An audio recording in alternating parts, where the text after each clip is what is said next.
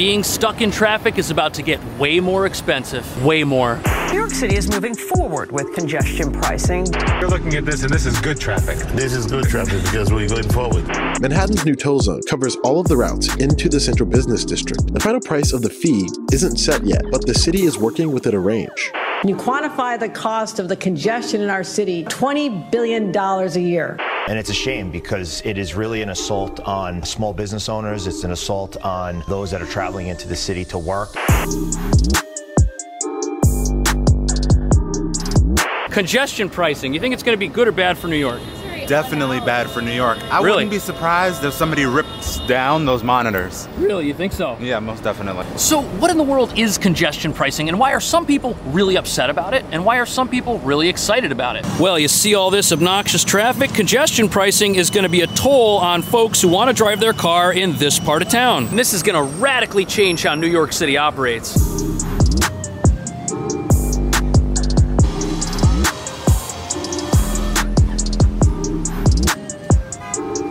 Now, the area of town where the toll is going to be assessed is called the congestion zone, and it starts at 60th Street and goes all the way down until Manhattan stops and you hit the water. That's a large part of Manhattan, and it includes all of the popular and most interesting areas of town. Madison Square Garden, that's in the congestion zone. Now, the logic behind congestion pricing is fairly simple. Since everybody wants to drive in this part of town and not everybody can fit, if you charge a toll to do it, there will be less people who decide to drive here. Question for you. Congestion pricing, yay or nay? No? Okay, all right. Now, at this point, the city hasn't told us what the congestion prices will be. However, they've done environmental assessments entertaining prices between $9 and $23 per trip. And before we get into whether or not this is fair, it's important to know that the tolls will not be active all the time. And this would be weekdays only, and the toll would only be assessed once per vehicle per day, which means Ubers and ride shares that enter the zone and leave the zone would only get hit once, not every single time they come in. Do you think that even if the city raises a lot of money from this at first, they're gonna be good stewards of that money, or maybe they're gonna waste it? Are you? Yeah.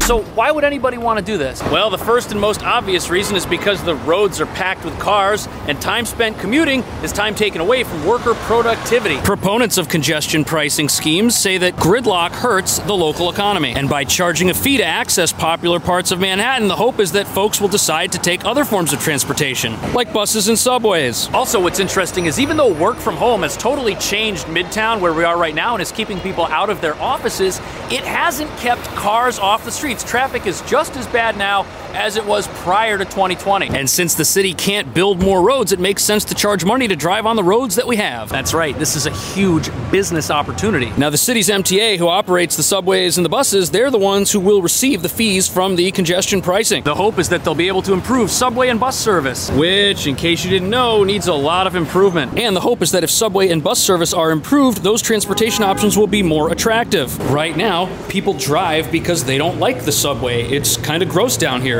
It's not necessarily the safest part of the city, and the trains are unreliable. There's delays, wait times are long, service is inconsistent, and look at this. Some part of it is always shut down and being fixed at some point. It's never functioning anywhere even close to 100% capacity. Also, less cars on the road means less air pollution. The air will be cleaner because there will be less tailpipe emissions. And idling engines will make less noise. Less cars, better trains, better buses, cleaner air. These promises sound incredible, but are they promises that congestion pricing is actually gonna make happen? Or will there be horrendous unintended consequences? That's what some people think.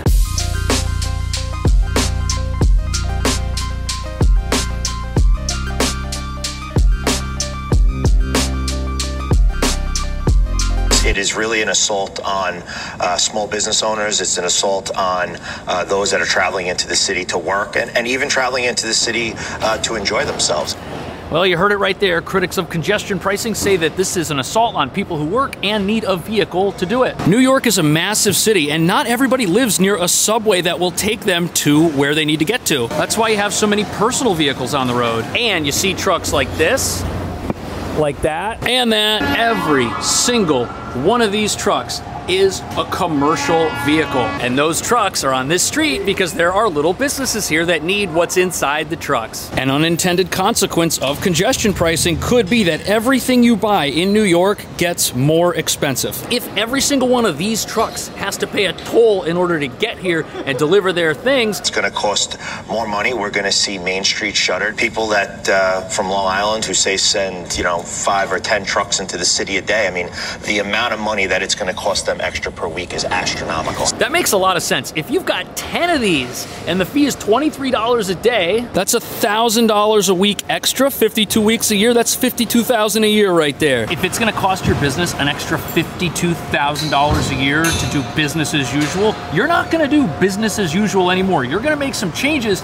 and they're probably going to result in you scaling down your operations because that saves money. Big companies like Google won't be affected, but little hole-in-the-wall shops like this place, if they have to raise their prices, that could put them out of business. And if you think restaurants in New York are expensive now, just wait until all the food inside costs more money. Rent's so high in the congestion zone that it makes sense that a lot of these businesses operate outside of the congestion zone and just come in here to do work and jobs when they get them. Look at this work truck right here. They've got Jersey plates. They would 100% be getting hit by the congestion fees. And even basic stuff like water. Most of you probably don't know this, but a lot of commercial spaces need their water bussed in because the pipes inside these office buildings, they're not providing water that is safe for you and I to drink. It's not like a residential building. And look at that. Lo and behold, this water came from New Jersey. So for people who own business, you budget, and they have no way to budget because they don't know what the future is. And it seems like uncertainty here is the real issue. If you don't know what's coming, all you can do is suddenly react to it when it is afflicted upon you and raise the prices of your bagel sandwiches. And what if you live outside the city, but you have to drive into an office a few times a week? Well, not everyone in New York is a millionaire, and sadly there are some folks that have to choose whether or not they keep the same job they had before. But proponents of congestion pricing say that the benefits of the system will outweigh any potential negatives. And that's why New York is moving forward with its first in the nation congestion pricing scheme. But what if I told you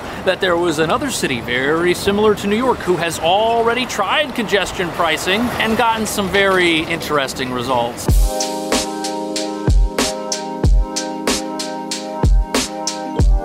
Looking at this, and this is good traffic. This is good traffic because we're going forward. Moving forward is what the City of London promised it would do in 2003. Okay, this video was filmed in London, and believe it or not, London has massive traffic problems, and in 2003 they instituted their own congestion pricing scheme. In London, drivers are assessed a $20 fee to drive into their congestion zone, but things haven't improved. London is still #1 in horrible traffic, and the cost of congestion per driver, $1,200, and people only go 14 miles an hour. That's slower than an e-bike. In the actual congestion zone, which was supposed to be cleared out once the tolls kicked in, which essentially means that what you see happening right now is gonna be happening even after this system is put into play. This street goes into the zone, and you can see there's almost no one driving on there at all. But then come out here to the ring road around the congestion zone, and you can see it's pretty jammed up. So it looks like even if congestion is reduced in the congestion zone,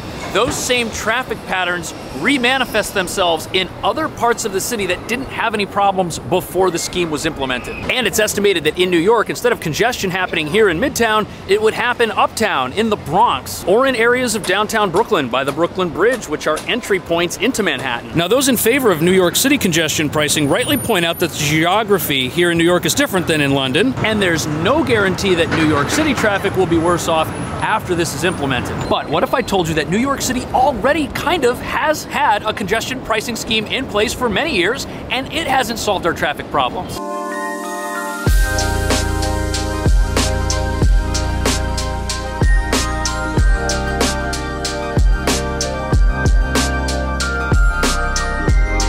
The Lincoln Tunnel, and there's a toll during peak hours if you want to drive through it. This is one of the many entry points to New York's new upcoming congestion zone. You're looking at $12.75 off-peak, $14.75 peak, and if that sounds a lot like a congestion pricing scheme, that's kind of because it is. Larger vehicles actually pay more, like trucks that deliver food. These tolls also aren't going away when the new congestion pricing kicks in, which means the new tolls are going to be on top of the old tolls.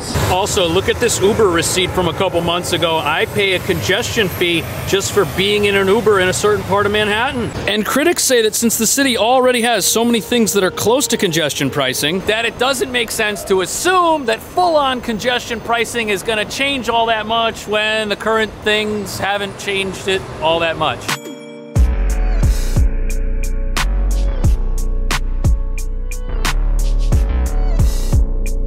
Now, once congestion pricing kicks in and clears the streets, all of this extra space needs to be used for something. Proponents of congestion pricing want to use the extra space to create expanded bike lanes and expanded bus lanes. But expanded bus lanes, it's on the MTA to build those, and they're not really happening. Here we are on 10th Avenue, and there's no bus lane over here. MTA officials have gone on record as stating that they are not ready for the congestion pricing to kick in. There is also no bike lane here either, so even cyclists won't have any extra rights. Look, they've got to just ride down the street, take their chances. Not that the bike lanes are any safer, but I think we can all agree that expanded bus service, that would be an immediate win for public transportation. The buses are awful right now, they're very unreliable, but that's something that could immediately be done to help people move around the city in the absence of personal vehicles. But all those personal vehicles, they pay the tolls. Bikelists, buses, they don't. And the system won't generate as much revenue if the amount of cars on the street decreases.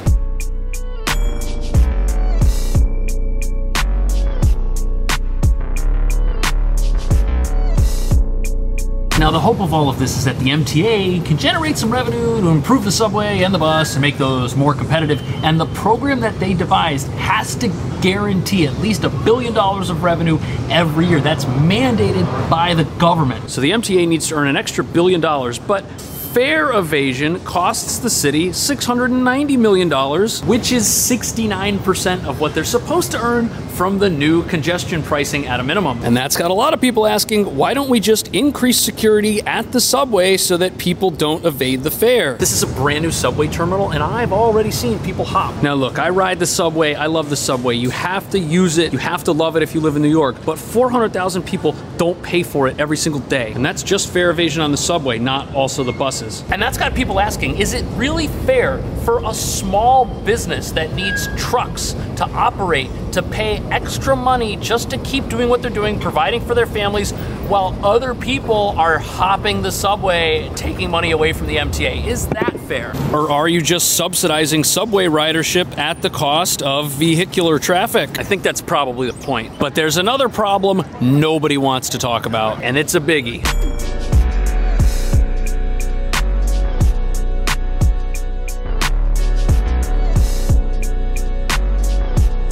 So we know that congestion pricing will likely reduce traffic in the congestion zone, but that traffic will be redistributed to other areas of town. And along with that redistribution, you're gonna have the smog, you're gonna have the pollution, and that's something, it's a problem. In fact, the MTA's own modeling suggests that communities outside of lower Manhattan, like the Bronx, are gonna be hit by this. I think it's kind of sad that the people who live furthest from the congestion zone that would need to drive their car into it and are the least likely to be able to afford the new congestion prices are the ones who not only have to pay those prices, but then have extra traffic and pollution in their neighborhoods. All the while, those residents who live in exclusive, well-to-do parts of the city benefit. Neighborhoods like this one will be cleaner and quieter at the expense of other neighborhoods. Now, this is something that the local government is aware of, and they are going to spend some money to mitigate the negative effects. And according to the New York Times, we're talking $200 million,